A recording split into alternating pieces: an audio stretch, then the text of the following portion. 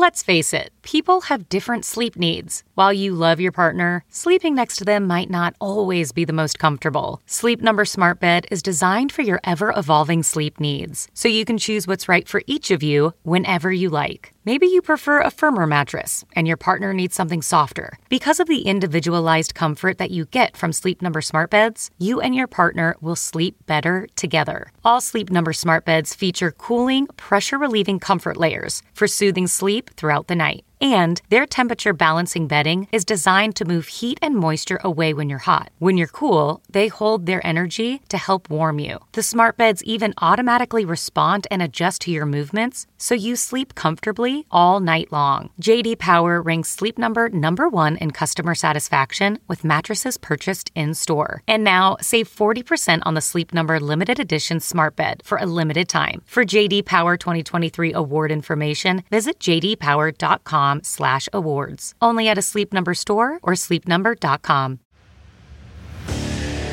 What makes a life a good one? Is it the adventure you have? Or the friends you find along the way? Maybe it's pursuing your passion while striving to protect, defend, and save what you believe in every single day. So, what makes a life a good one?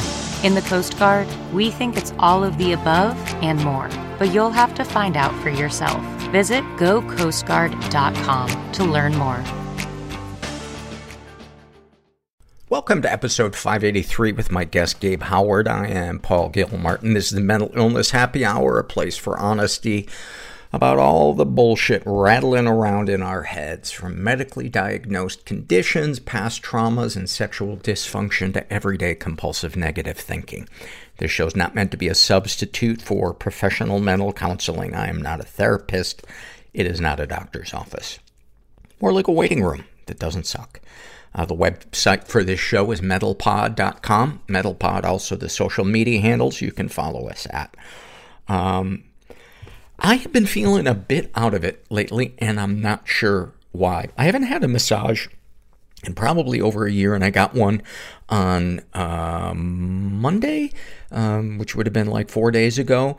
And I don't know, maybe it released a bunch of toxins into my body, but I've been feeling kind of run down and just spacey and kind of a vague sense of emptiness. This is getting more and more, I don't know, spiritually serious the more I talk about a feeling that life is meaningless, and what is their point on this planet? No, not quite that bad, but just a feeling that something is off. And I thought, boy, that is a feeling that I bet a lot of people can relate to. And one of the reasons why I started this podcast was after I started getting sober and going to support groups, I realized that's just the tip of the, that's not the solution per se. That's just the set of tools to begin to figure out why I'm not running at 100% on any given day. And I guess I'm in one of those places where I don't really know, because I'm going to my support groups, I'm exercising, I'm half-ass meditating and half-ass yogaing. That's the school of yoga I go to, is with the yogi half-ass. I just feel like I'm going through the motions, and I've been through this before. I know it passes. That sense of vitality will come back at some point, but I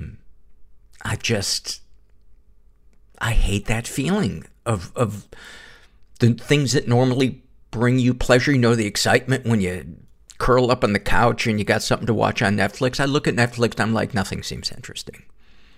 And so I've just been laying down at like 8 o'clock at night and I don't know.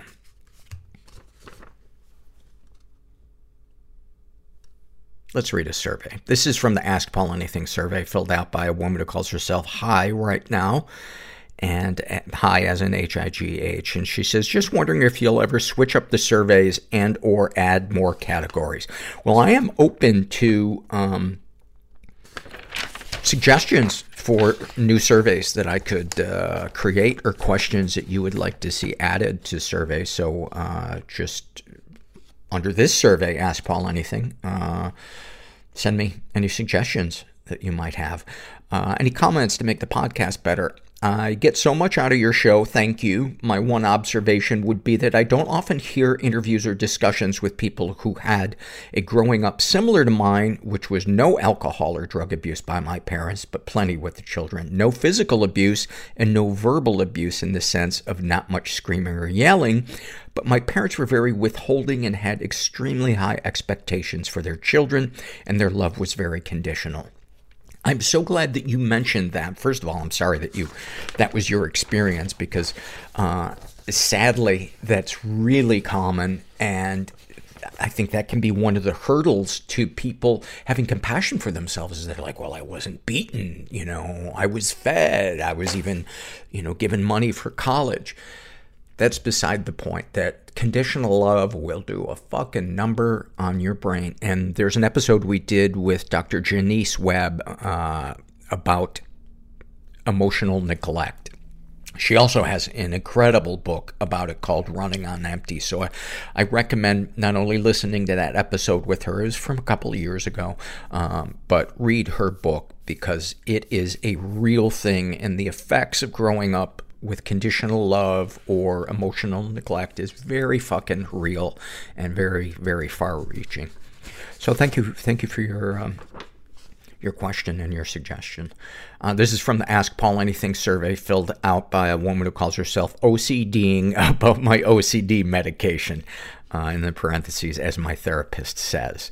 Hi, Paul, long-time listener, first-time surveyor. I have a question about medication and gut health. I've been on and off Prozac for about 10 years to treat OCD and depression. I'm currently off of it, but have been really struggling lately and went so far as to get the prescription again from my psychiatrist. So I have it in my hands, but I'm hesitating on starting it up again because I also struggle with an autoimmune disease and have a leaky gut.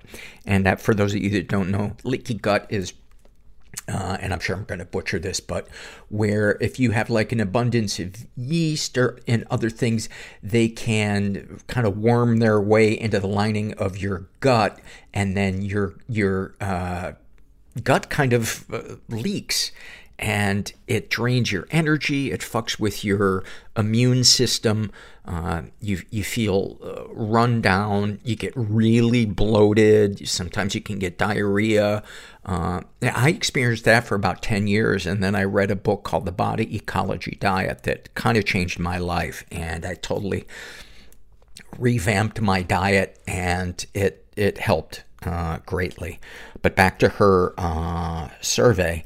I am slowly making dietary lifestyle changes to address the systemic inflammation in my body. But on days when I feel really low or depressed or stuck in an awful OCD spiral, I don't give a fuck about healthy eating. I'm stuck in this conundrum of needing to address and help my mental health, and Prozac has definitely helped in the past, but taking it might exacerbate my autoimmune struggles. I feel like a snake eating its tail. Super important question, and I don't feel qualified to truly weigh in on this. I would maybe go see an autoimmunologist. I think a really good call would be to go see a health practitioner, maybe an Eastern health practitioner, because sometimes herbs can really address a lot of those things. As great as Western medicine can be, sometimes it's really not the best answer for things, because it can sometimes create additional problems, the side effects of them. But I am somebody that takes meds, and I don't believe it affects my gut in the way that you're describing, but every person is different. So I don't know if that helps. Was that a waste of time? Me reading that? Did I just make you more confused? This is from the racism survey filled out by TJ, and she is black. She is in her 50s.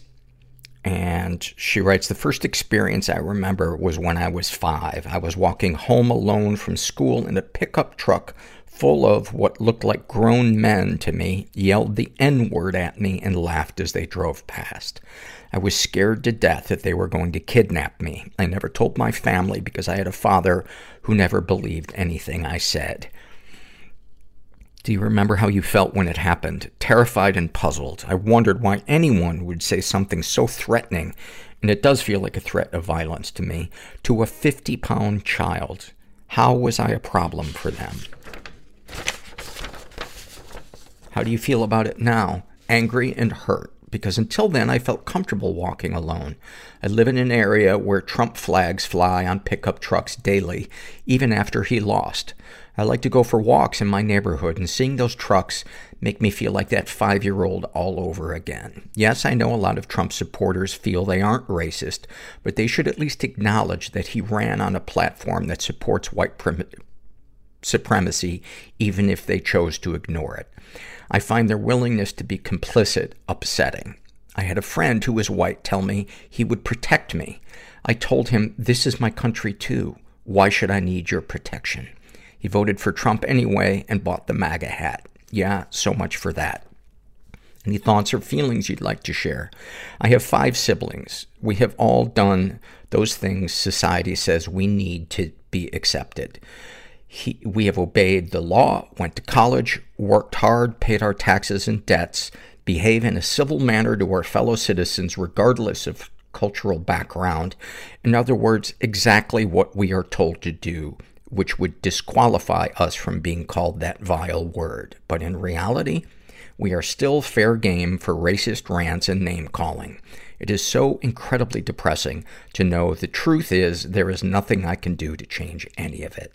I just try to focus on being the kind of person I want to see in the world and hiding my disappointment in those who don't see me as human.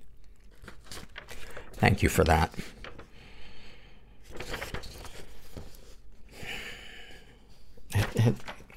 Not surprising.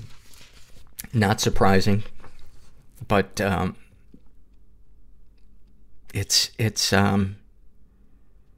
think a lot of people like me who consider ourselves to be, a friend of minorities and marginalized communities, that we've heard everything there is to hear. We know, the plight of marginalized people. And then I read a survey like that and it brings, it makes it even more real, to me. And it just reminds me that I don't think if we want to be a friend to marginalized communities, I don't think we're ever done in having our ears open. And, I don't know if that makes sense. This is from the Struggle in a Sentence survey filled out by a woman who calls herself Delaney. And about her depression, she writes, it's like drowning, not for air, but for energy, clarity, and motivation. Holy fuck, is that a good one? And my God, do I relate to that. About her anxiety, feels like someone took my brain apart and put it back together completely wrong. Emotions don't match the stimuli, like a car that gives you radio when you want windows down and gives you the horn when you want wipers. I get no fully formed thoughts, just fragments. She struggles with heroin and fentanyl, for when feeling is too much. If I have crippling anxiety and depression with that opioid buffer, how the fuck could I possibly deal without it? About narcolepsy. It really gets set off when I am anxious or stressed. I'm so sick of people telling me, get up and walk when you feel tired, or have you been checked for diabetes or hypothyroidism, etc., or did you not sleep last night? I do not feel it coming on. Yes, I've been checked for everything. Actually, I slept 11 hours plus last night. 11 hours last night plus a 2-hour nap after work every day. Narcolepsy is not fiction. It's a fucking nightmare. snapshot from her life. As soon as I notice that I've stopped thinking about killing myself, my anxiety kicks in because now I have to deal with everything I've been avoiding. And then I think, but if I kill myself, none of this matters. And the suicidal thoughts cycle back. This has been a continuous cycle for over a year. Well, thank you for that survey. That's a lot, man. That is a lot for a human being to be battling. And I really hope that you can get some support, because holy shit, how can one brain handle all that? Especially when the very brain that is dealing with distortion is the sole source of information we're relying on to help it. And speaking of help, we are sponsored this week by BetterHelp Online Therapy. People don't always realize that physical symptoms like headaches, teeth grinding, and even digestive issues can be indicators of stress. And let's not forget about doom scrolling, sleeping too little, sleeping too much, under-eating, and overeating. Stress has definitely been something that has been in my life, and it's almost never related to actual objective stressful situations. It's things that I create in my mind. I like to joke that I could win the lottery and I would be stressed out about having to go to the bank. BetterHelp is customized online therapy that offers video, phone, and even live chat sessions with your therapist, so you don't have to see anyone on camera if you don't want to. Yeah, I am a big fan of BetterHelp. I've been doing it for years. It's much more affordable than in-person therapy, so give it a try and see if online therapy can help lower your stress. And this podcast, as I said, is sponsored by BetterHelp, and you guys get 10% off their first month at BetterHelp, at your first month at BetterHelp.com/mental. That's BetterHelp.com/mental. This episode is sponsored by Prolon. Extended fasting of at least 2 to 3 days has unique benefits such as cellular rejuvenation, an idea that was awarded the 2016 Nobel Prize in Medicine. And Prolon is based on that. It's a plant-based nutrition program that nourishes the body while making cells believe that they're fasting. My package just arrived. It's each day has its own little container with very clear instructions on how you're going to do it. And I'm very interested to see how it's going to go. Prolon isn't a diet. Prolon is science. Right now, Prolon is offering Mental Illness Happy Hour listeners 10% off their 5-day nutrition program. Go to prolonlife.com/podcast. That's PROLON life.com/podcast for this special offer. That's prolonlife.com/podcast. This episode is sponsored by When Breath Becomes Air. When Breath Becomes Air by Paul Kalanithi is the exquisitely observed memoir of an idealistic young neurosurgeon attempting to answer the question, what makes a life worth living, as he deals with his own terminal cancer diagnosis. It's a stunning reminder to live while we are alive. A must-read for anyone in medicine, from a doctor-turned-patient. For healthcare workers, expand your view on patient care and the fragile beauty of our mortal lives through Kalanithi's unforgettable words. Some of the questions Kalanithi wrestles with in this book include, what makes life worth living in the face of death? What do you do when the future flattens out into a perpetual present? When the future is no longer a ladder towards your goals in life? What does it mean to have a child, to nurture a new life as another fades away? When Breath Becomes Air is a #1 New York Times bestseller, Pulitzer Prize finalist, and named one of the best books of the year by the New York Times Book Review, People, NPR, The Washington Post, Slate, and more. When Breath Becomes Air is available wherever books are sold. Learn more at prh.com/breath. And then finally, this is an awfulsome moment. filled out by Dee Dee, and she writes, when I was 16, I signed up for an after-school typing class. One day, as I was headed out the door for class, I grabbed a stack of paper from my parents' printer.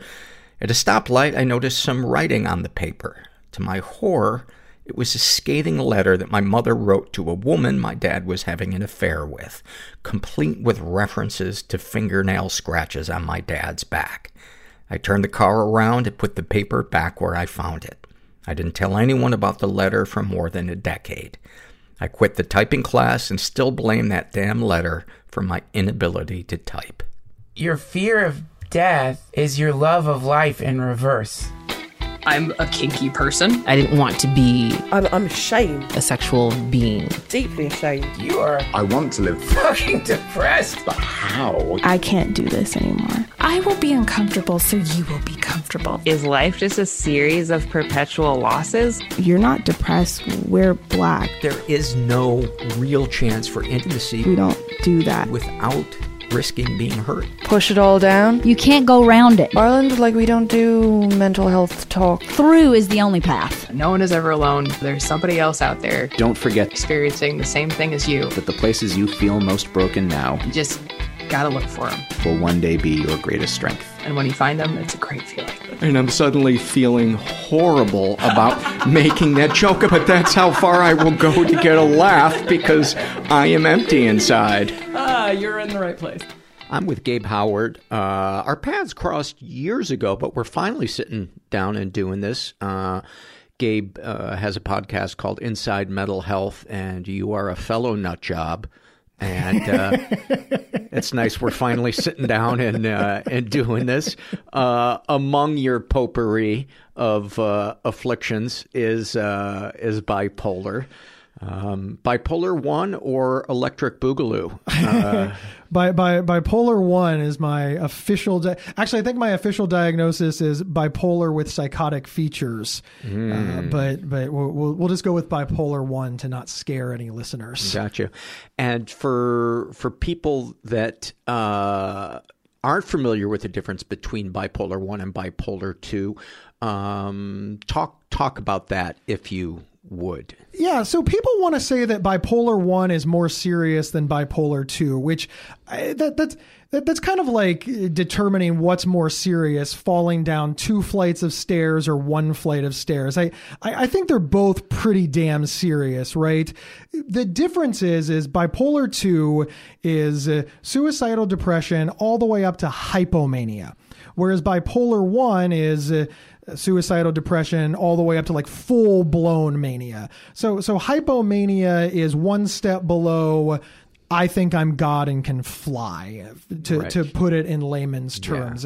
Yeah. And that's really the difference. There's some other slight differences here and there, but I do like to push back on this. Bipolar 2 is less severe than bipolar 1. Okay. Because I'm guilty of saying that. Yeah. A lot of people say it, and I understand why. I really do, but I don't know. I think if it's happening to you, it's pretty severe. So yeah, I heard somebody say one time there's 2 kinds of bipolar: the one that gets you promoted and the one that gets you fired. There's so much we can say there, Paul. You know, mania. Just Mania has the best public relations team in the entire world, right? Because mania is it's so deadly. It hurts everything. It wrecks your damn life, but yet it's romanticized. People think it's fun and cool and you achieve so much. Mm-hmm.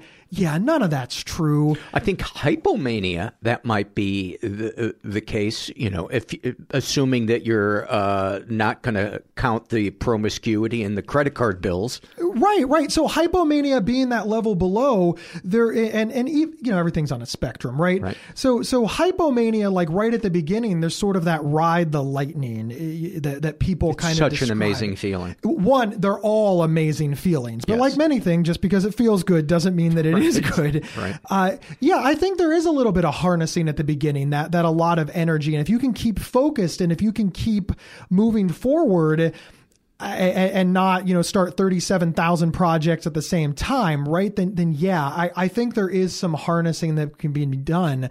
But I also wonder how many people are calling a lot of energy or a lot of enthusiasm or a lot of excitement, and they're just rebranding that as hypomania. Maybe they haven't hit the hypomania yet. Maybe they're like hypomania adjacent, but that's we could discuss that until we're purple. And I think it's important too to kind of take a break from talking about the labels and focus more on, is it making your life unmanageable? Which is kind of the criteria when you're talking about an addiction.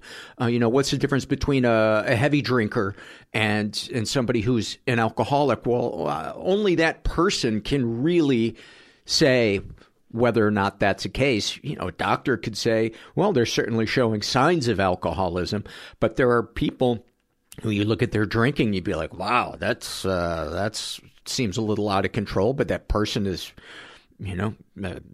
getting the shit done that they need to get done. They're not getting thrown in jail, et cetera, et cetera. So like you were talking about, there's a continuum. It's a small house, right? See, to a lot of my friends who live in places like LA, New York, San Francisco, my house is huge because it's like 3,000 square feet, right? So it's a huge house. But see, to Bill Gates, Steve Jobs, Jeff Bezos, 3,000 square feet is a garage. So my house is small.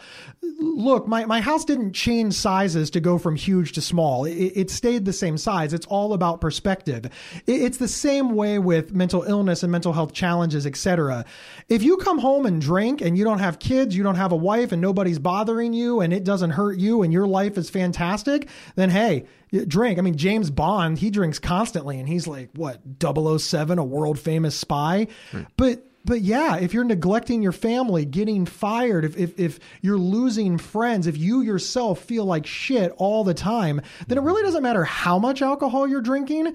That alcohol is causing you a problem. Mental illness, much the same way. We all have to sort of choose our own adventure and figure out what recovery looks like to us. And I think that gets missed in a lot of these conversations. Yeah. Well, let's talk about your personal story. You live in Ohio now. Were you raised in Ohio? Yeah.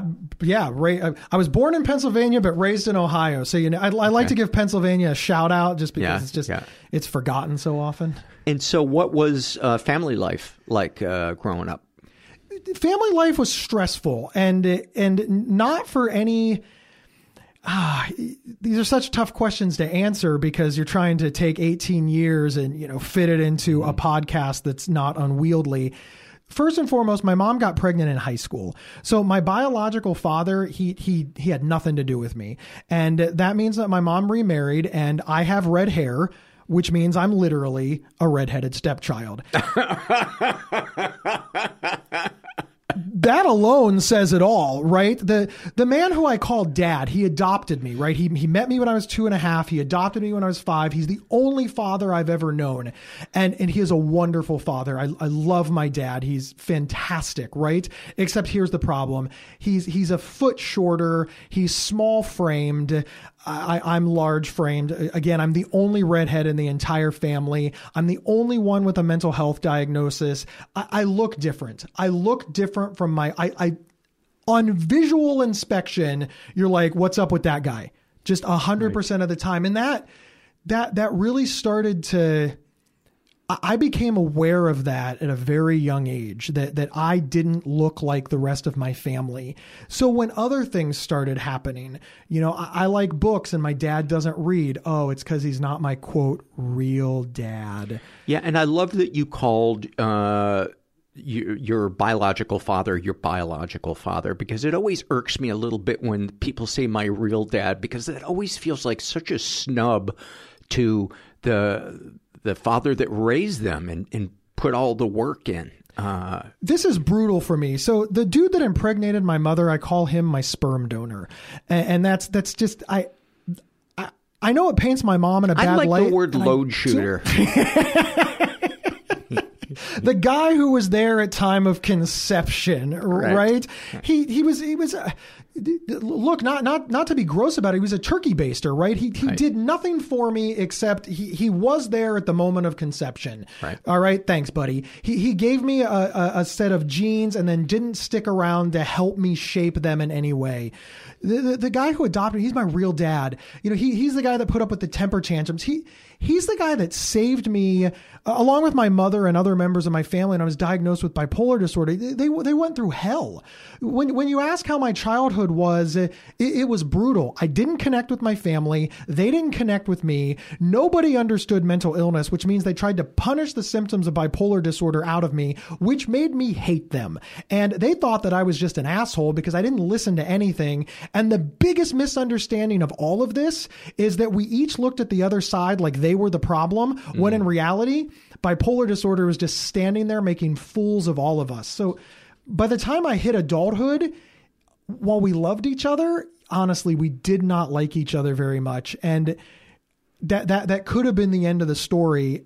And I'm so fortunate, Paul, that other stuff happened to bring us back together and make us realize that I wasn't an asshole and they weren't bad people. Before we get to what changed, give me some snapshots of childhood when mental illness began to rear its head, what that looked like. So imagine a teenager who thinks he knows everything. That's not an uncommon tale, right? But with mania and grandiosity, you don't think you know everything. You know everything. And the teenage years are brutal anyways. I don't think there's any adult, whether they have children or not, that doesn't think that the teenage years are brutal. And I was so arrogant. Because I was artificially inflated both by being a teenager and by being manic and having this grandiosity in me. And I screamed at them. I yelled at them. I ran away. I stole from them. I lied to them. And the way that they dealt with all of this was by punishing me, which of course just fueled my righteousness, because you can't punish the symptoms of bipolar disorder away. But here's what's kind of worse. And I think this is a thing that most people don't realize. See, bipolar disorder, it's secular, right? Which means if I do absolutely nothing, I will cycle from manic to depressed to hypomanic to sad. And then of course, right in the middle, normal, stereotypical. So my parents believed that their punishments or their guidance was working, not because it actually worked, but because I would just happen to cycle into... Yeah, because a broken clock is right twice a day. Exactly. So if you happen to be tinkering with the clock 1 minute before whatever time was on that clock, you thought your tinkering worked, which meant when you realized the clock was broken again, you would try that exact same tinkering. It wouldn't work the next time, and then you would become angry at the clock because after all, you know the clock can do it, because you saw the clock do it, and the clock is being belligerent. I don't even have words for how messed up all of this was, but it was brutal. It was brutal on all of us. And remember, I didn't say this, but I have 2 siblings. I have a brother and a sister. So it was brutal for them as well, because they were caught in the crossfire of this, which made me hate them, which made my parents defensive of them, which meant we fought and my parents had to get in the...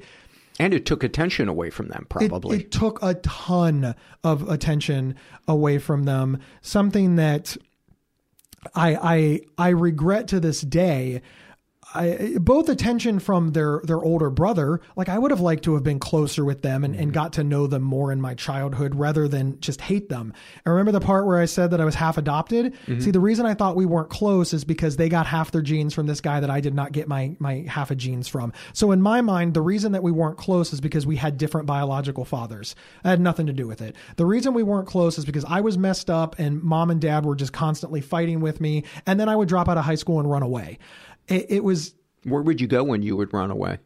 Yeah, there was this asshole, and there's, once again, doesn't, are we allowed to say asshole on your show? Your show seems like a show we can say asshole on, Paul.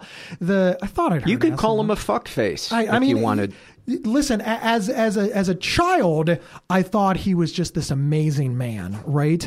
But as an adult, he was dangerous. He was a dangerous motherfucker. And I don't mean because he was gonna, rob me, or I don't mean anything like that. I mean, What he should have said is, look, you need to work this out with your parents. You can't come to my house. But instead, what he said is, your parents are assholes. You can come with me. And I would go live at his house for a couple of weeks until things would cycle. And I think, oh shit, mom and dad aren't so stupid. And then I would go back home. But this how guy old was he? enabled How me. old were you, and what was the allure? So he was 15 years older than me. So I would have been, 18, and he would have been whatever 18 plus 15 was, right? He was married with a couple of kids of his own, which makes him slightly more dangerous. I met him because he owned a computer business, and I loved computers. Now you gotta, I'm 45 years old, so you gotta get a little bit in the mindset of pre-internet days. Finding people that had computers, understood computers, and would let you play with their computers was very rare. Computers cost thousands upon thousands of dollars in 1994 money, 1992 money, right? $5,000-$10,000 is a lot of money today. It was astronomical 30 years ago. And this man had access to all of these things. And I needed and wanted access to them. And he let me have access. At the time, I thought, no, I'm his protege. He's teaching me. I'm an intern. I'm his apprentice. In actuality, he was just using me for free labor and coming in between me and my parents. And it could have turned out very scary. The man did me no favors. I was starting to wonder what his angle was. I was like, was Gabe getting groomed by this guy? But it was financial, not sexual. Definitely. Sincerely, there's a lot of clarity in being 45 and looking back on my 15-year-old self. I worked for free. I worked for absolute free, and there wasn't a lot of people that could do these jobs. In some ways, I owe this man something because when I became an adult, I understood high-level networking, which got me jobs at places like CompuServe and America Online, and I managed global networks at the age of 19, which paid extremely well, and I learned all of that under him. So in a way, he did kind of fulfill his promise to me, but in actuality, he did it for his own gain. And I'm just lucky that I was able to take something away from it. Gotcha. So give me some more snapshots of the unmanageability of, maybe some mania snapshots or some low point snapshots.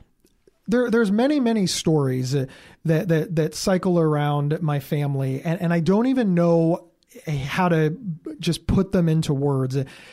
There's a phrase that I haven't been able to escape in my family. It's called the wrath of Gabe. And that's because I would just fly off the handle.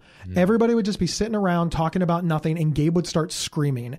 And I need to own that. I don't mean yelling. I don't mean getting loud. I don't mean getting passionate. No, start screaming. And the listening would end no matter what. Screaming, pounding the table. I don't think that I threw anything, but listen, if my mom called up right now and said Gabe threw something, I'd be like, yeah, I can't dispute that. I'm sure that happened. She's not a liar. And this would just come out of nowhere. Just nowhere. Do you remember what you were feeling in your body when that would happen, or would you just kind of tune out? A little bit of both. What I was feeling is attacked. What I was feeling is attacked, and that nobody's listening to me, and I have to make sure that they listen.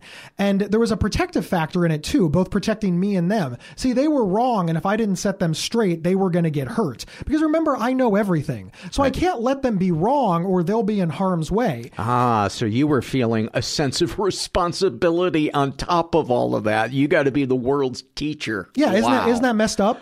Oh, that is such a burden to place on yourself. And people, I think that's something that people who are codependent share as well. And they don't even realize the responsibilities that they take upon themselves. And that, because if you look at somebody who's controlling, what is driving that controlling behavior? Is it the fear that, if you don't keep things on the right track, there's going to be chaos and you're going to starve or you're going to die? Or is it that you feel like it's up to you to teach everybody to make the world a better place? Otherwise, you're a bad person. I mean, it can be so confusing, especially if you throw religion into it. Yeah. religion, politics, family, your sense of self-worth. See, remember, if mom and dad didn't listen to me, it meant they didn't love me.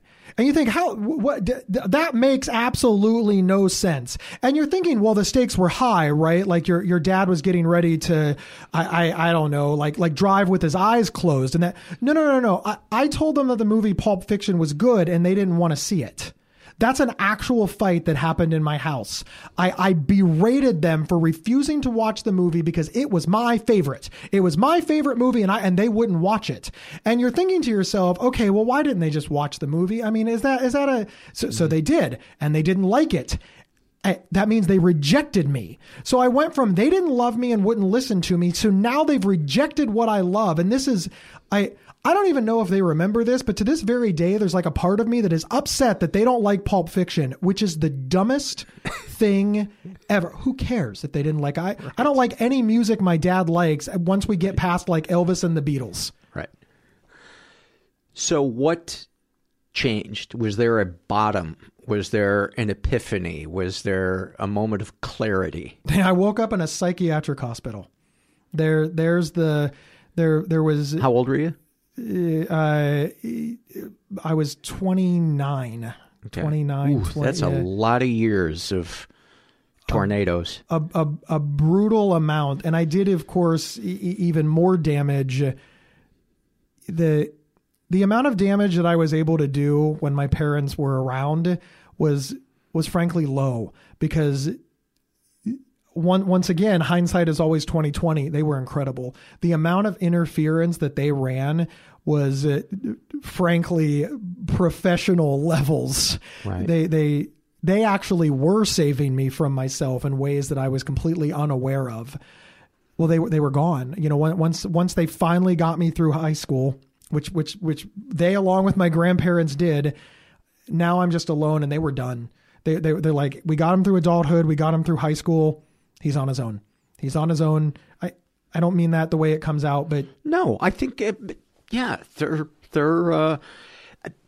I think once a kid is out of the house, a certain amount of responsibility has to be taken by that kid for their relationships, their behavior, et cetera, et cetera. I mean, even when they're living in the house, they need to, to kind of own their behavior. But yeah, I think anybody listening was thinking, yeah, right on for your parents. At some point, they had to save themselves. Yeah, exactly. And remember, brother and sister, they had to save themselves and concentrate on my brother and sister. And also, my father was transferred away from Ohio all the way to Tennessee, about 700-mile distance, after I graduated high school. And I was an adult now, and I was graduated. So I stayed back, and I was married. So the first thing I did with my newfound freedom of adulthood was get married right out of high school.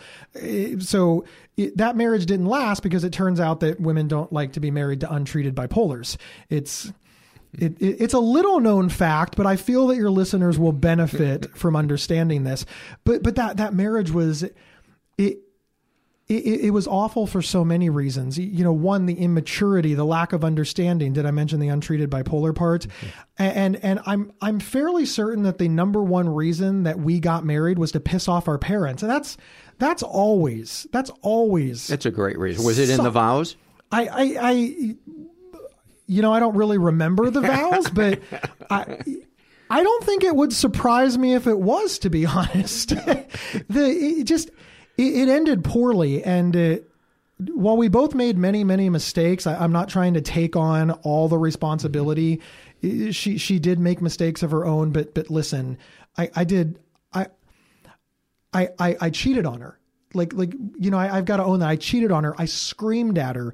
I want to be clear, there was no physical abuse, but listen, really, that's like, hey, we got a divorce, but there was no physical abuse. But yeah, right. there was an emotional abuse component. Yeah. I screamed at her for everything. She took on the role of my parents, which again is always a healthy marriage. All the anger that I had toward the world and the Wrath of Gabe moniker went on to her. So instead of sitting around with my parents and screaming screaming for no reasons. I screamed at her. Now, my parents were adults, used to raising children and used to me and loved me unconditionally and frankly handled it better. She was just like, why is my husband screaming? And also she was young and inexperienced and had a different idea of how marriage was supposed to be. Mm-hmm. So she just cried a lot.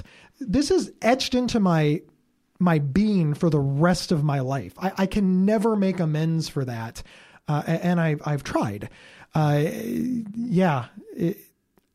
don't even know how to end that story. It's so awful. Yeah. That's not a good time. That's not a good time in the life of Gabe.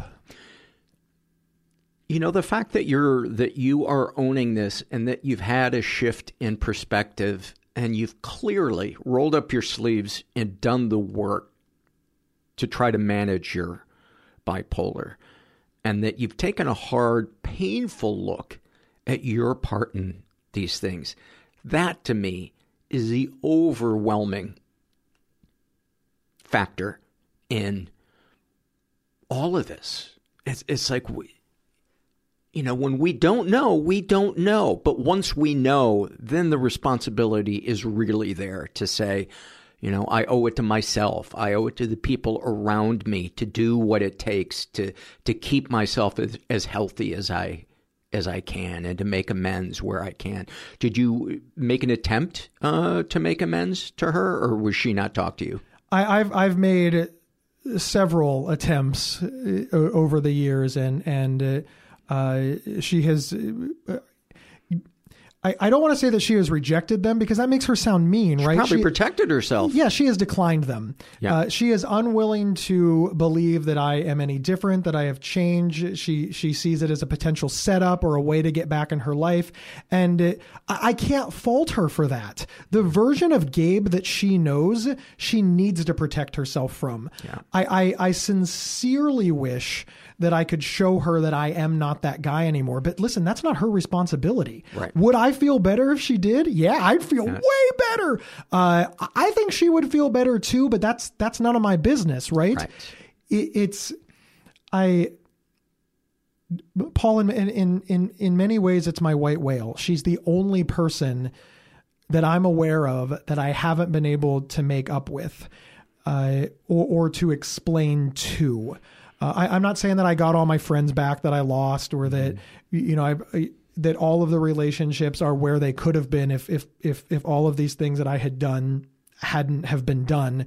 But many of them have been repaired, and we have, a new normal, which I think people can really understand what a new normal is in the wake of COVID, but not that one. So talk about your psych ward experience and what light bulbs went off or what changed. So I woke up in a psychiatric ward, and I didn't know anything about mental illness. I didn't know anything about I didn't know anything, right? But I did know one thing. I knew what TV taught me. And TV taught me that all psychiatric wards have ping pong tables. Now think about that, because in every pop culture representation, movies, television shows, whatever, it always shows the patients playing ping pong, right? So when I woke up and realized where I was, I thought, okay, I need to center myself, make sure that everything's going to be okay. I just need to find the ping pong table, because once I find the ping pong table, all of the other things will come into place, right? And then I will know that television and movies are accurate, and I'll be able to make a plan with my extensive pop culture knowledge of, you know where this is going. There was no ping pong table. And I walked around looking for this ping pong table, and I became more and more agitated and not finding it. An orderly came over and said, sir, can I help you? And I said, yes, thank you. Where's the ping pong table? And I said, I'm sorry, sir, there's no ping pong table. And I said, well, there has to be a ping pong table. And he says, there's no ping pong table, sharp corners, paddles, netting. You can't give psych patients all that. I said, yes, there must be a ping pong table. And he said, no. And listen, Paul, I'm 45 years old, and so many bad things have happened to me in my life. So many. And that's the worst one. And people say, how could finding out that there's no ping pong table be the worst thing that has ever happened to you? Because it meant that everything that I thought I knew about my brain, my thought process, the world, everything was wrong. I thought I knew what was happening in my mind. I didn't. And I had to, that was the moment. That was the moment when I realized I don't know what's going on and I'm not in control here. And that was particularly devastating because the day before, I thought I made my own decisions. I thought I controlled my own thoughts. I thought I saw the world the way that the world was. And then I realized that no, somebody else was at the controls. Bipolar disorder was, I was just a follower, and bipolar disorder was a leader that I didn't even know was around. And were you hospitalized for mania or suicidal? Suicide. I was hospitalized for suicidal ideation. Somebody recognized it, that I was planning on killing myself. I know that it's vogue to clean things up with conscientious language and person first language, but listen, I wasn't, planning to die by suicide. I was planning on killing myself, right? Mm-hmm. That's what was happening in that moment. And thankfully she saw it and did something about it. Who is she? A woman I was casually dating at the time, and she knew what to do. She just knew what to do, and remarkably did something about it. She asked me, she said, "Are you planning on killing yourself?" I said, yes. I thought about suicide as far back as I can remember, Paul. I never remember not thinking about suicide. So therefore, I thought it was normal. I thought that everybody thought about suicide. I thought part of the human condition was considering killing yourself every single moment of every single day. When I looked at everybody else, I just assumed that they were doing it too. The example that I always use is, I have never seen most of the world go to the bathroom, but I assume and believe with every fiber of my being that every single human goes to the bathroom. So I would be shocked if I learned that, no, half the world doesn't urinate. Be like, what do you mean? I was raised to believe that they did. I urinate. I what do you mean? This would be shocking to me, as I imagine it would be shocking to everybody else. Yeah. That's how I thought about suicide. I thought it was like urination. Everybody did it. We just didn't talk about it. Right. It turns out that's not true. Most people do not want to die. So when she asked me, I said yes, because I thought I had help, right? I thought that she would, I was curious as to who would find my body, but yeah, her. Yeah, I'll kill myself at noon. You show up at 12:30. Mm-hmm. This is a plan. I had some paperwork I wanted to give to my mom. I was planning on leaving it on my kitchen table and just figured she'd find it. But no, this person can drop it off. Yeah, she freaked out. She was shocked, and she said, "We need to go to the hospital." I said, "Why would we go to the hospital? I'm not sick." She said, "Oh my God, we need to go to the emergency room." I looked at her like she was nuts. I said, "Why would we go to the emergency room?" The emergency room is where you go when you get in a car accident, right? Mm-hmm. The emergency room is where you go when you have a heart attack. The emergency room is not where you go when you make the very reasonable decision to end your own life. She did not agree with that. And, I feel like not telling the rest of the story because it's part of my keynote speech. And I think, hey, if you want to hear the rest of it, you got to pay just like everybody else. But Paul, you're special. She tricked me. She said, "I'll tell you what, let's go to the emergency room and we'll ask the doctor if this is where you need to be. If this is where you need to be, or if this is not where you're supposed to be, you win and I will buy you dinner wherever you want in the city." Mm-hmm. Listen, even in my delusional, depressed and suicidal state, I still had the overwhelming desire to be right and to win an argument and, well, frankly, to get a free meal. So we hopped in the car, we went to the emergency room, and you all know how the story ends. I was committed that evening. So what changed? You had that epiphany, your ping pong table moment. And so you started listening to the doctors? Did you start taking meds? What was the new plan of attack? The next thing that happened, I was left alone with my thoughts for a few hours.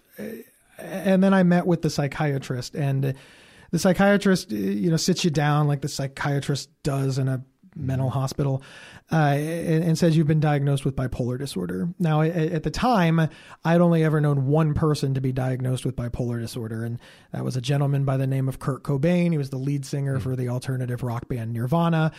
He had bipolar disorder, and he had recently died by suicide. So when I heard this, I just assumed I was dead.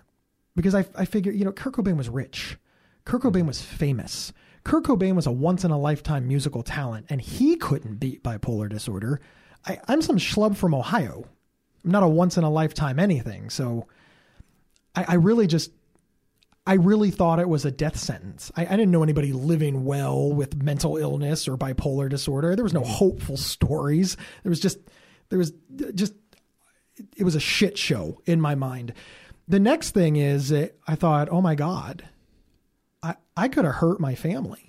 I could have hurt somebody. Mm-hmm. See, I really linked mental illness and violence as hand in hand. Yeah, which is such a myth. It's an incredible myth, but I believed it. I feel like a hypocrite now teaching people that that's not true, knowing that for 28, 29, 30 years of my life, I perpetuated that very myth just boldly. And every time I saw the news, that guy must be crazy, gotta be schizophrenia. I can hear myself saying it.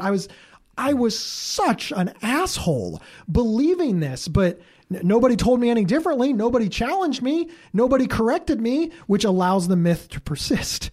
But it's because I believed it. I thought, oh my God, I could have killed somebody. I really, really believed it. So just imagine that feeling just for a moment of realizing, doesn't matter that it's not true, but of realizing that your actions could have led to somebody's death. That's hard to sit with while already thinking that you're going to die from bipolar disorder. And by the way, you're committed to a psychiatric hospital. And earlier that morning, you learned you weren't in control of your own brain. It was a particularly difficult moment, to say the least. And it stuck around for almost a day. I would have given anything, Paul, to have any story, anything, somebody who was living well, just somebody I could think of. Well, wait a minute. Bob has bipolar. Oh yeah, Bob. Yeah. Bob, the real estate agent, he's got that beautiful wife and 3 kids and a dog. Doesn't he have that nice house on the court? Yeah. I didn't have any of that. There was none of that. I had all the horror stories. I had the dead guy, and then I had me locked in a psych ward. Yeah. It was lonely. Hopeless. I hear myself telling the story, and I just don't think I'm doing justice to how I felt. It was painful. The feeling was physically painful in my body. And so what did the psychiatrist suggest? And what was I was put on medication. Mm-hmm. I was put on medication, and I was sent to, I was still in the hospital for 2.5 more days, roughly. So I was given medication that very moment. I think the psychiatrist might have handed me my first meds. I'm not, but I took them pretty quickly, and I said, okay, I trusted the doctor. I didn't have any issue with that. And then I was told that I needed to go to a support group, which met the next morning. And the reason that I remember the support group is because that was the first place that I ever heard anything positive about bipolar disorder. And very specifically, there was this woman.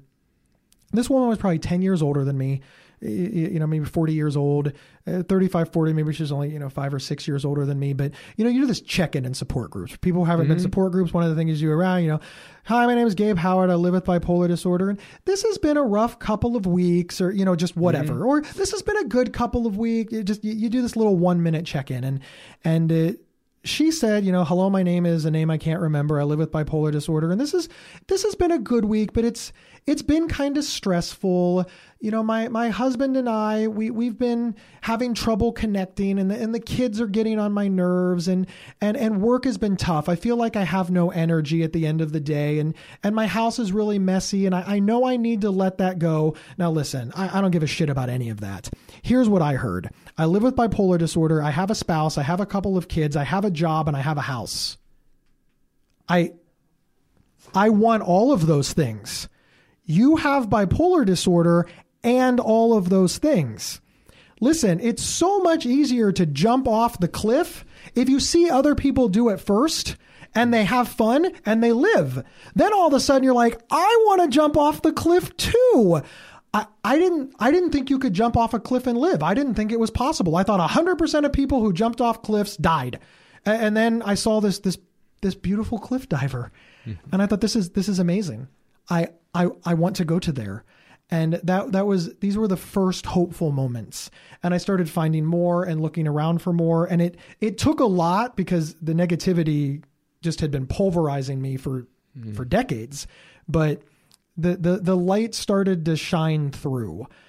And this became the basis for very slow forward movement. When I was released from the hospital, and I always like to say that began my 4-year epic battle against bipolar disorder, because it really did take 4 years from being diagnosed to reaching recovery. It was a very long process. Physically, in terms of brain chemistry, or socially, inwardly? I think it's an all of the above thing. That makes sense. First and foremost, medication is not like what people think. Medication is portrayed so terribly on television. First off, I'm saying medication because I think all medication is portrayed terribly on television, but it's a mental health podcast. So mental health medication is portrayed terribly on all pop culture everywhere, because the person is acting erratically. Somebody invariably says, "Have you taken your meds today?" That person reaches into their pocket or in a cabinet, takes the meds, and instantly they're fixed. Look, headache medication doesn't work that way, right? It barely. You have a headache, you take medication, and maybe a half an hour later the headache goes away, but it's not instant. It's not, and really severe and persistent mental illness and headaches are not even in the same conversation. They're not even in the same ballpark. They're not the same sport. But people think that they are. People think that if you just take your meds, you'll be fine. First off, you have to take the right meds in order to be fine. And that's not so easy. That it's not so easy to find those right meds, because I'm on 7 different medications. Yeah, it's a lot of trial and error, a lot of patience. A ton of trial and error. And I don't think people understand that in between each trial and error, in the best of circumstances, is 6 to 8 weeks. Yeah. And that means that you can get into a psychiatrist every 6 to 8 weeks. So if you're on 7 medications and the doctor magically gets it right every single time, 6 times 7 is what, 42? Did I do the math right? That's almost a year. And that's assuming that your doctor is magical and doesn't need to adjust anything, doesn't need to, and of course, that you can get into a psychiatrist every 6 weeks, which is not, or even easiest. Afford one. Well, yeah. I haven't ripped the Band-Aid off that one yet for your audience, but I was very fortunate, and I could see a psychiatrist with decent regularity. I really was seeing a psychiatrist every couple of months, but the med would work a little bit, or the med would have a horrible side effect. We'd have to change it. We'd have to raise it. We'd have to lower it. So all of that takes time. Now let's move that aside. I hate this magic pill theory. Oh, you've got mental illness? Just get on meds and you'll be fine. Right. No, medication is extremely important for a lot of people living with bipolar disorder. I would not be here without it. But I also would not be here if after the medication allowed me to control my mind, I didn't learn all new coping skills. All new coping skills. All of my previous coping skills involved, eating, doing drugs, drinking, screaming at people. That was a good coping skill. You have made me sad. I will yell at you. Yeah, that's not a good coping skill. Yeah, I like to look at meds as, they don't get us to the finish line. They just get us to the starting block, rather than in the parking lot while the gun, goes off. It gives you a mildly firm footing to then deal with all the shit that life throws at you. Exactly. And there's a relearning process as well.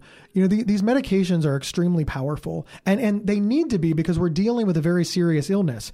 But if the medication has the power to change the way your brain works to make you healthy, that by definition means that you need to relearn how to control that brain. Because the brain that you're used to controlling, or the brain that I was used to controlling, was defective. It was very, very defective. The example that I always use is, imagine if your power steering goes out.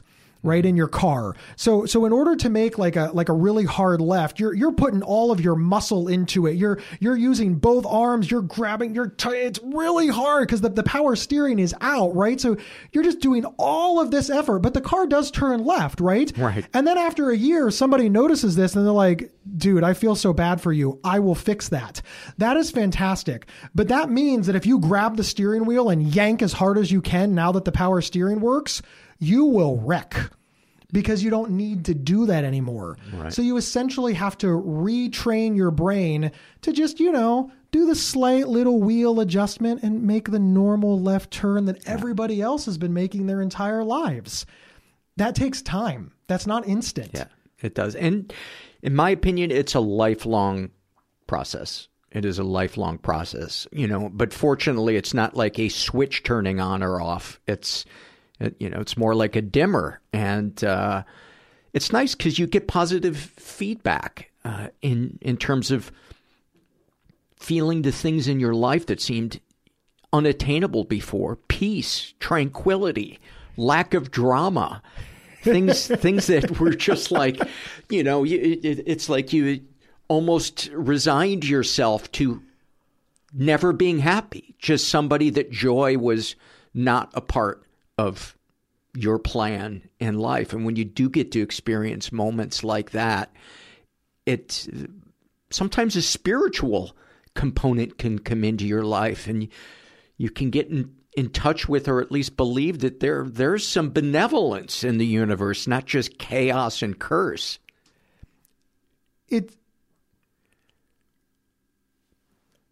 When things start to change, for me, two things happened. One, I was so happy. I mean, literally, I was so happy that the world wasn't what I thought, because it was kind of brutal out there for me for a long time. So that was very pleasing, very, very pleasing. And then I looked backwards at the damage. And now that I could see it with clear eyes, all of a sudden, mom went from a bitch and dad went from an asshole to mom and dad they became saviors. I couldn't believe how cruel I was to the people who literally were saving my life on a daily basis. And I don't even know how to make amends for that. Do you remember the first conversation you had with them? I don't remember the first conversation. I remember posting something on Facebook. I remember posting, I don't know if this was the first conversation or not. See, I really want to say that my parents didn't expect an apology. Like in a way, this was like the cool thing about them. They were just like, Gabe's getting better and we're happy. All right, good. We're good. You never owed a debt, so we never expected payment. Right. Now I went ahead and paid back the money anyway. That money is figurative in this situation.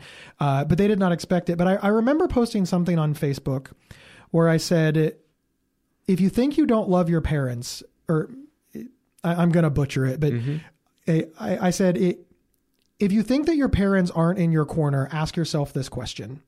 If you're trapped on the 4th floor of a burning building and you look out the window, do you want to see them there? Yes or no?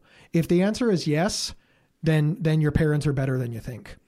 And this sparked a lot of conversation on social media. But the reason that I said that is because I thought that my parents were meaningless and worthless and did nothing for me. But I realized that every single time I got in trouble, I looked up and I expected to see them there. And when I saw them there, I was relieved.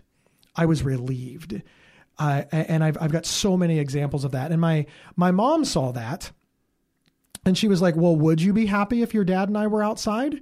And I said, yes. And I said, in actuality, it's a really dumb question, because if I was on the 4th floor and the building was on fire, I would not see you and dad outside, because you'd already be in the building. You'd be looking for a ping pong table. Yeah.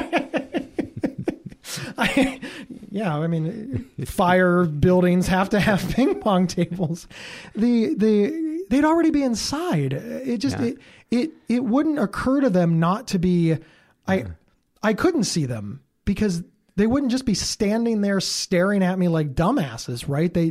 They'd save my life. And I just took that for granted. And my mom said, well, I didn't know you felt that way. And I said to my mom, I didn't know I felt that way either. I really didn't. It's been a lot of therapy to realize that you and Dad were actually so good at what you did, I didn't even recognize you were doing anything. And I then realized that, my dad is my dad is my dad is my dad. I forget that he's not my biological father. I just do. So much so that, now that I've reached the age where people are taking medical histories, I get halfway through my dad's medical history before I say, oh, never mind. He's not my biological. You know how many charts out there like father has asthma?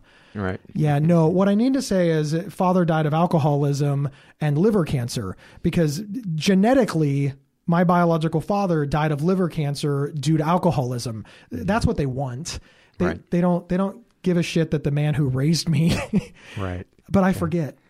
And so where do you feel like you're at today? And where is your like today in terms of your energy level, would you put it? Because you have a lot of energy, right now. I've been called loud. Yeah.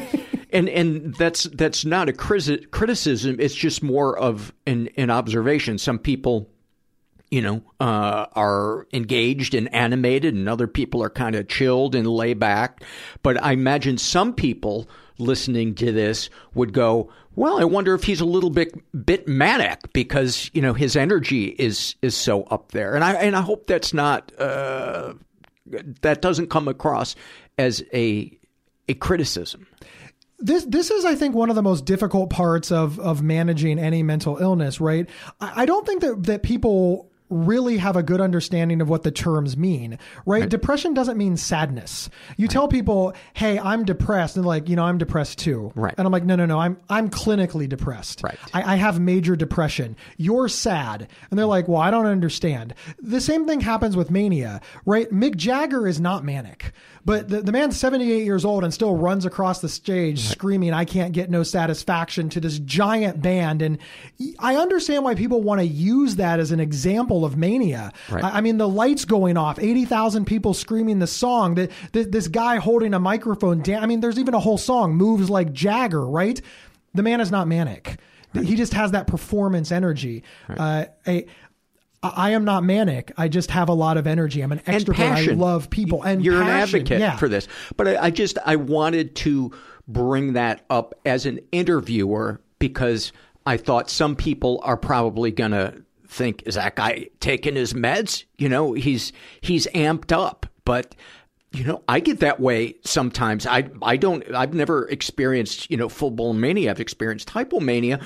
But sometimes if I'm talking about guitar or hockey or mental health, I'll go on a rant and be really, really forceful about what I'm talking about. And so that's why I wanted to mention it. I think it's a good thing to mention, and it's understandable why it would come up. And as a person who lives with bipolar disorder, and considering what I've put my family through, I do understand why when they see certain things that are reminiscent of other things, their trauma goes off, right? I know we're talking about the audience, but fuck the audience. We're going to talk about my family for a moment. Mm-hmm. When I get like real ramped up or real angry or real passionate about something, I understand why they go to, Are we seeing the de-evolution of Gabe's stability? Is this the first step in what's going to end up with Gabe back to the way he was? I understand why they feel that way. But the flip side to that is that's like a real burden, right? Mm-hmm. I'm never allowed to be passionate for fear that people will think I'm manic. Right. I'm never allowed to be angry for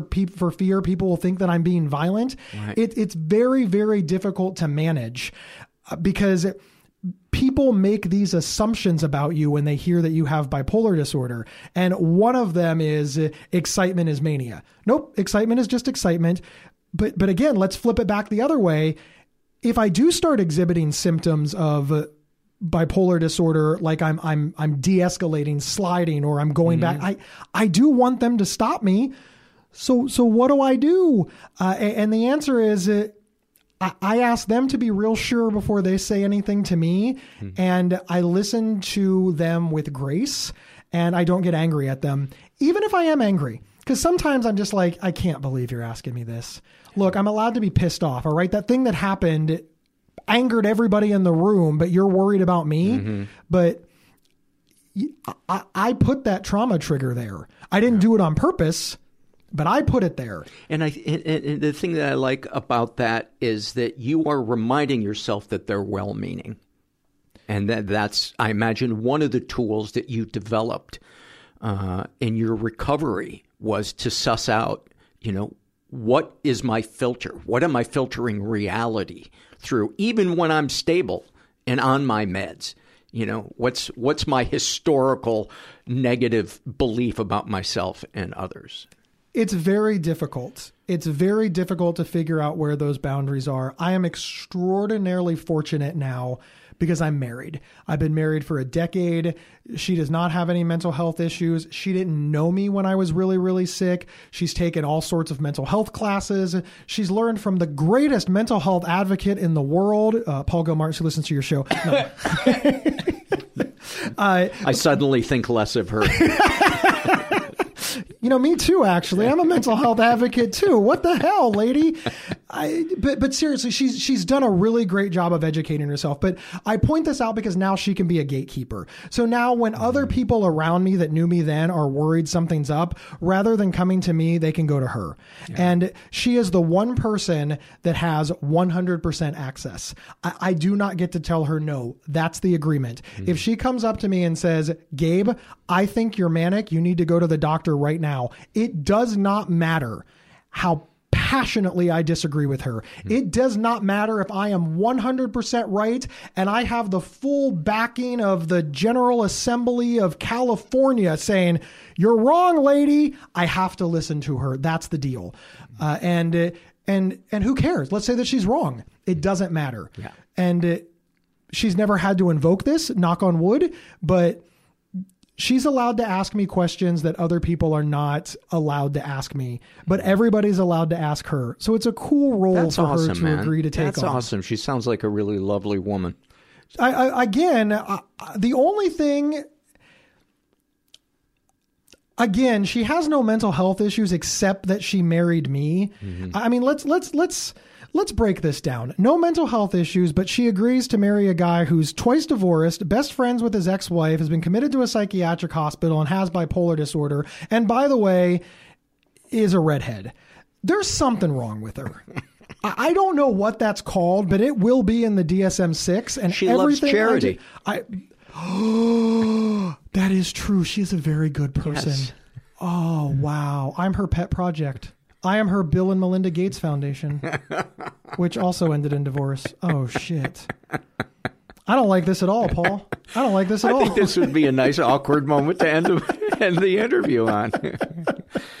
Buddy, I'm so glad we were able to make this happen. And just kudos on all the work you've done and getting out there and speaking and doing the podcast, Inside Mental Illness. Inside Mental Health. Inside Mental Health. You own Mental Illness and all right. podcasts with Mental Illness Happy Hour. Yeah. If I called it Inside Mental Illness, people would be like, you copied off Paul. Yeah. Well, a lot of people call it the Mental Health Happy Hour. Those people are wrong. Yeah, they are wrong. Super wrong. Yeah. I'm Inside Mental Health because I'm educational. You're Mental Illness Happy Hour because it's a happy hour. I'm hopeless. You're hopeless. Yeah. You're entertaining and I'm boring. That makes people want to tune in. No, but sincerely, I know it's a shameless plug, but I'm just going to take it. It's a cool educational show, and it's like a 25-minute lift. Yeah. And you know who's going to be on it? Who? Paul Gilmartin. I can't wait. It's going to be fat. You're a returning guest. Yeah. You were on it before. I almost never have anybody on it twice. You're in a very rare club, sir. I like it. I like it too. And if people want to hire you to speak, they do it through your website or the podcast? GabeHoward.com. GabeHoward.com. And people can follow you on social media at? GabeHoward29. GabeHoward29. Yeah, I was 29 years old when I created all this. We figured that. Yeah. I wasn't born in 1929. I don't want that image stuck in people's... millennials are doing that, right? Yeah. Like my wife, everything is 85 because she was born in 85. Mm-hmm. I was like, whereas I'm 29. So I'm like, what if like young people are like, we can't hire him. He was born in 1929. Yeah. People knew you were manic because of how hard you were doing the Charleston. I rocked it out before rock. Yeah. So. Thanks, Gabe. Many, many thanks to Gabe. That's not just the sound of that first sip of Morning Joe. It's the sound of someone shopping for a car on Carvana from the comfort of home. That's a good blend. It's time to take it easy, like answering some easy questions to get pre-qualified for a car in minutes. Talk about starting the morning right. Just like customizing your terms so your car fits your budget. Visit Carvana.com or download the app to experience car shopping the way it should be. Convenient, comfortable. CarMax is putting peace of mind back in car shopping by putting you in the driver's seat to find a ride that's right for you. Because at CarMax, we believe you shouldn't just settle for a car. You should love your car. That's why every car we sell is CarMax certified quality, so you can be sure with upfront pricing that's the same for every customer. So don't settle. Find love at first drive and start shopping now at CarMax.com. CarMax, the way car buying should be. Let's do some surveys. This is from the Misophonia survey. For those of you who aren't familiar with the term, it's sound sensitivity. And this was filled out by a woman who calls herself Sad Cat. What noises trigger you? Chewing, taking the pen cap on and off, any repetitive sounds. Yesterday, a girl was putting down cards on a table loudly for 5 minutes, and it bothered the shit out of me. When people rub their feet together and their socks make sounds, excessive finger cracking, snoring, huge one for me. Squeaky things that aren't supposed to be squeaky, wheels on grocery carts, etc. Scratching sounds on really dry skin. Is your relationship with the person making the noise affected by their noises?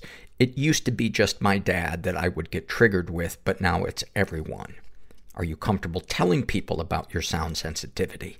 Sometimes. It usually pops up when I'm in PHP, which is a partial hospitalization, groups for therapy, because there's a lot of anxious people there and they shake their foot when, and if I feel comfortable with the group, I tell them kindly. I always feel like I'm being high maintenance. What have the reactions been when you've told people? They don't know what it is. They say, okay, tell me if I'm ever doing anything, and then they usually forget right away. Do you have other sensory sensitivities? Smell, touch, taste, sights, etc. Yes! Exclamation point. Sights! Exclamation point. Repetitive movements bug the crap out of me. Shaking legs, rubbing feet together, even just the circling your ankle around multiple times. Finger picking and skin picking. Have you ever struggled with food issues? Yes, I've struggled since I was 12. I'm 21. It goes back and forth between restricting and then binging with a few purges. How long have you had misophonia? Since I can remember. I think it started to get really bad at 8. How many times a day do you get triggered? Depends on the environment. If I'm home, isolating, 0. If I'm home and I'm hanging with my parents, probably 3 or 4. And if I'm in treatment, probably 7+. Do you feel guilty about your triggers or the way you respond to them? Yes. I feel like people deal with anxiety in different ways, and when I tell them about misophonia, I feel like I'm saying stop feeling anxious. Have you been diagnosed with a mental or physical health disorder or issue? And if so, do you believe it's connected to your misophonia?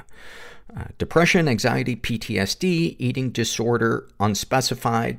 I don't think it's connected. Well, I guess it makes my anxiety start/go up when someone is making a noise or doing something that triggers me. Do you have a history of trauma, sexual, physical, emotional, or emotionally disinterested or unavailable parents?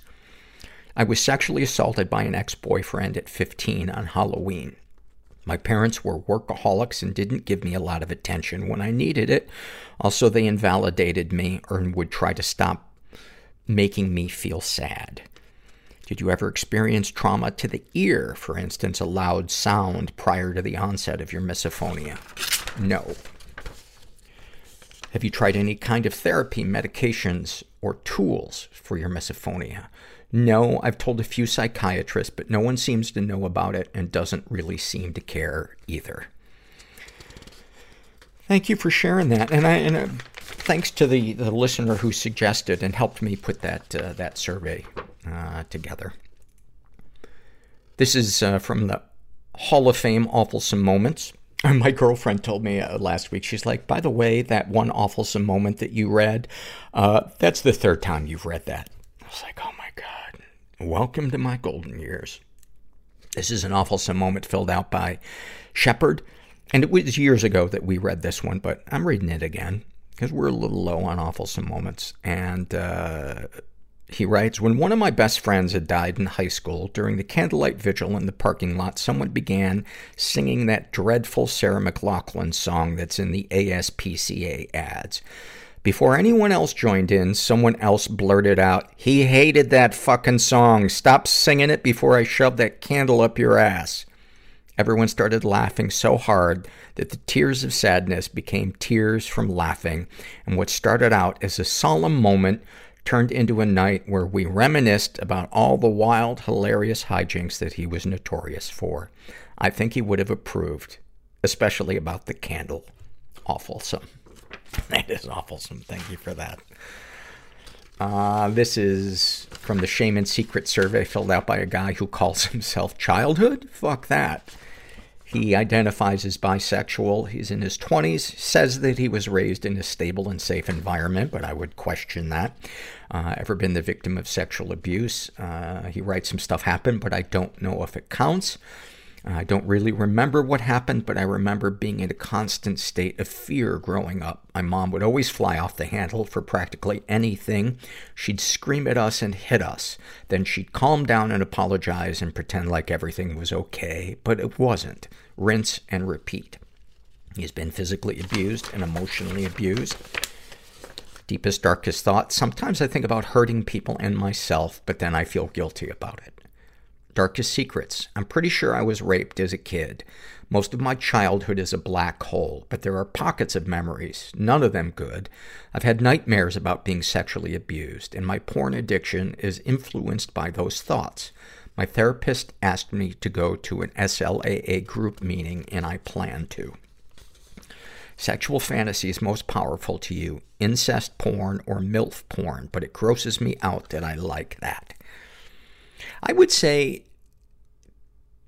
people who aren't bothered by what turns them on are probably in the minority. That's just an educated guess, but what, if anything, would you like to say to someone that you haven't been able to?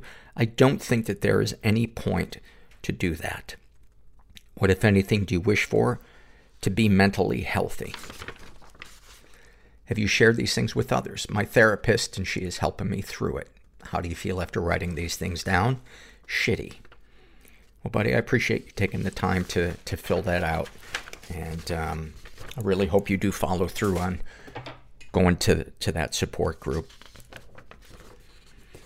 This is a happy moment filled out by Mother's Perfect Doll. And she writes, I was curled up next to my boyfriend watching him play video games on his laptop. I watched as he calculated every move and hit the keys with precision. We would celebrate every level he cleared and gave each other a kiss. He would be beaming with joy. I retold his moment to my therapist, and as I was saying it, I realized that 3 years ago I was on food stamps and hating myself. I hated myself so much that I was convinced that no one would ever love me. If your own mother doesn't love you, how can anyone else? I remember feeling a strong sense of disgust towards Valentine's Day and intense panic around Christmas as I tried to figure out who actually loved me enough to want me to be in their presence for the holidays. My therapist started cheering me on and pointed out how much I have grown since starting, and naturally, I deflected since compliments are hard. Still, sitting next to my boyfriend while I watch him play his games made me feel something that I can so describe as love. That's beautiful. That was beautiful. Thank you for sharing that. This is from the First Day in Therapy survey filled out by a woman in her 20s. And what brought you to therapy? Quarter life crisis. She's between 18 and 25. Quarter life crisis. I've never felt so unmotivated, unsure, and unhappy with my life. Any fears associated with starting therapy. I thought my problems and feelings were not worth the effort to see a therapist. I was afraid that those fears would be realized and that the therapist wouldn't understand how heavily it's impacted me. Did any of those fears come true? Somewhat. I felt like the weight of my thoughts and troubles wasn't really being understood. That might also be my fault. Perhaps I didn't explain how I truly felt or didn't explain it in enough detail. What has worked best for you in therapy? It was great being able to share my true feelings without worrying about how this might impact my relationships. I felt like I could finally be honest with myself, and to be able to externalize those thoughts and feelings without worry is just, excuse me, is just such a great feeling. What were your initial impressions of your therapist? I thought my therapist was really kind and compassionate. I was pleasantly surprised at how composed he was, even when I was bawling my eyes out. Do you feel you can be completely honest with your therapist? Yes, my therapist is a neutral person in my life. No affiliation with any friends or family. I feel less anxious and less afraid of saying something that might affect my relationships, so I feel like I can be honest. Anything you'd like to share with a group of new therapists? A friendly smile and a touch of kindness can go a long way. Thank you for that. This is from the Shame and Secret survey, and this one is a bit intense and has some graphic parts in it. This was filled out by a woman who calls herself Coasting Through Failure. She identifies as straight. She's in her 20s, was raised, she says, in a pretty dysfunctional environment. Ever been the victim of sexual abuse? One instance, yes, and never reported it. And in another instance, some stuff happened, but I don't know if it counts. She writes, I lost my virginity when I was 12 years old to a boy who pressured me into it. To make matters worse, his aunt walked in on us and scolded me, but didn't tell my parents. I never had the voice to say no. When I was 14, I cut school and drank vodka for the first time at a friend's house, just us girls. I drank too much, not knowing any limits, being that I had never drank before, and ended up yakking away in her bathroom. Her older brother came in and held my body up by my chin, tilted it back, and put his dick in my mouth. He was in his 20s. This time, I had no control over my body or my voice. I tried telling my friend afterwards, but was shrugged off. When I was 17, some guy followed me into the bathroom. I pulled my pants on immediately, and he pushed me against the wall and forced his hands into my pants. He grabbed at all of me. This time was different. I fought him off, but then a woman walked in and held the bathroom door shut. I've never felt so betrayed by a stranger. I fought her off too and ran out of the party into the street and just kept running. I slept at the train station until it opened the next morning. I was too ashamed to call anyone for help. I deserve what happened because I had flirted with him earlier that night. Wow, I'm so sorry that that happened to you. And, you know, there are a lot of analogies for the self-blame that you are unfairly putting on yourself, saying that you deserve what happened because you flirted with that guy. You know, that's would be like saying, well, you know, I agreed to have a doctor take my tonsils out, so I can't complain that he sawed my arm off. She's been physically abused and emotionally abused. All my boyfriends hit me. They roughed me up and punched me and have been overly aggressive during sex. So many of my relationships have been emotionally abusive, including with my mom. My boyfriends all seem to have the same idea about me, which made me feel certain it was true. I would never find anyone better than them, never be worth anything to anyone, and should feel lucky to even be in their presence. My mom always made me feel like something was wrong with me. When she found out that I wasn't a virgin, she backed me into a corner, smacked me around, and called me a slut. Through my teenage years, there was a lot of name-calling, slut and bitch leading the pack. Any positive experiences with abusers? Well, it wouldn't be abuse if it didn't also If I didn't also love my abusers, now would it? My mom always called me her twin as well. The irony in that. She has always been fun, confident, and full of energy. All the things that I am not. Everyone likes her. She has no idea that I consider her abusive. Darkest thoughts. Hurting my children or seeing them being hurt and not helping. They are the single most important thing I've ever had, and sometimes I imagine them falling down a flight of stairs, a sinkhole swallowing them up, or them flying out of a car window during an accident. Other times I wonder what child molesters would think while looking at my children. I know I am not attracted to them in that way at all, but I feel like I can somehow protect them more if I understand what evil demon molesters think. I hate myself for it. Darkest secrets. I overheard an argument between my parents. My mom was yelling at my dad because she caught him wearing my underwear. She was accusing him of being turned on by his own daughter. I was a teenager at this time, but I also remember feeling my dad's boner through his pants when I sat in his lap as a small child, maybe 5 years old. He never touched me or looked at me lustfully, so I still have no idea what to make of it. Sexual fantasies most powerful to you. I think about a huge gangbang with men of all shapes, sizes, and colors lining up for me. It makes me feel gross, and I could never want that in real life, but when I think of it, I imagine myself feeling powerful. Then that turns to shame immediately after thinking so. What, if anything, would you like to say to someone you haven't been able to? I would like to blame my mom for everything, the way she blames everyone and everything else for everything. Even if it truly isn't at all her fault, I want her to take my shame and guilt from me and martyr herself as I would for my children. What, if anything, do you wish for? I wish I could smile and feel free like those bitches in the medication commercials, even for just one day. Have you shared these things with others? I have shared with my husband only, who is not abusive at all and has some experience with mental health services. I feel that I earned him. Truly a great husband. From all the years of bullshit I endured, he is wildly supportive. How do you feel after writing these things down? Kind of freaked out, like maybe I am over-exaggerating, and also still not sure if these experiences count as abuse. Yes, they absolutely count as abuse.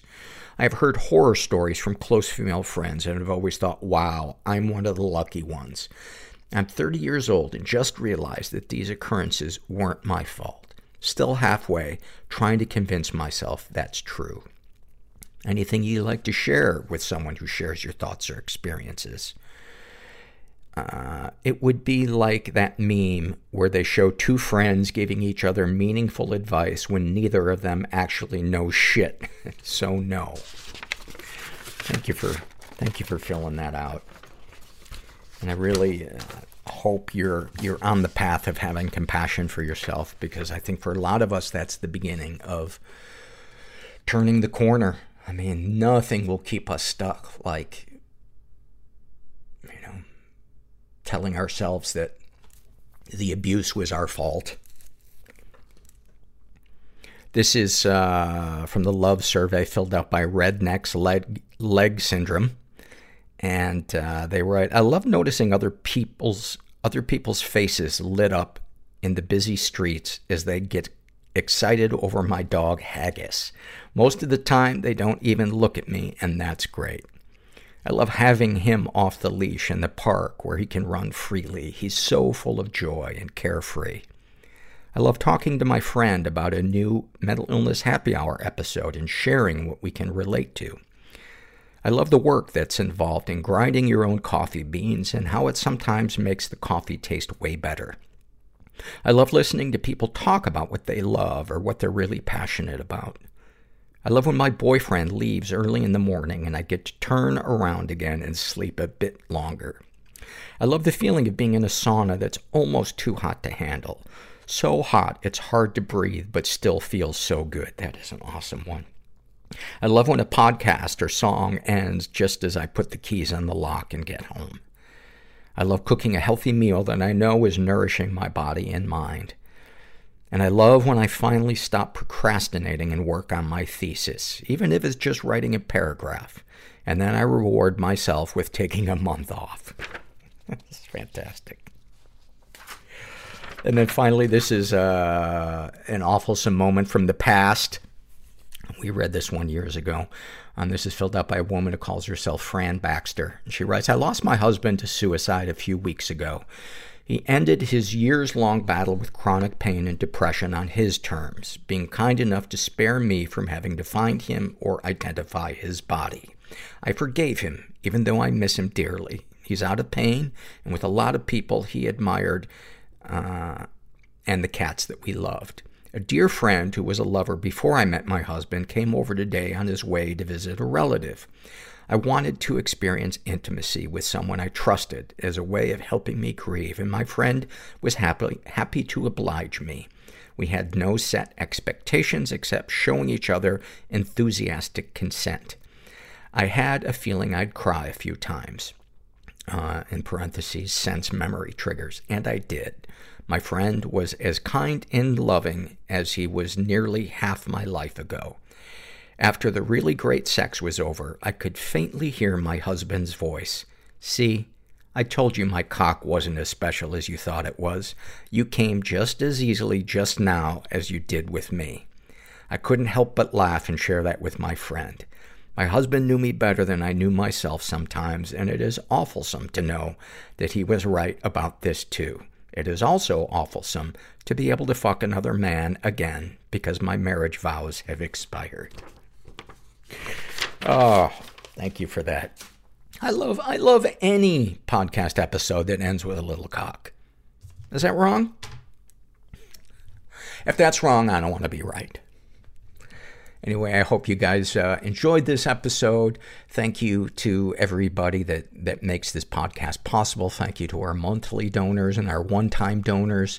If you're ever interested in helping the show financially, just go to our website, mentalpod.com, and you can donate through PayPal or Patreon. And you can donate by taking the surveys. That is a nice non-financial way that you can help out the podcast, especially the happy moments and awfulsome moments and loves surveys, because those are my favorites. And just never forget that you're not alone. And thanks for listening. Everybody I know is bizarrely beautifully Everybody fucked up in some weird way. bizarrely beautifully Everybody fucked up in some weird way. Bizarrely beautifully fucked up in some weird way.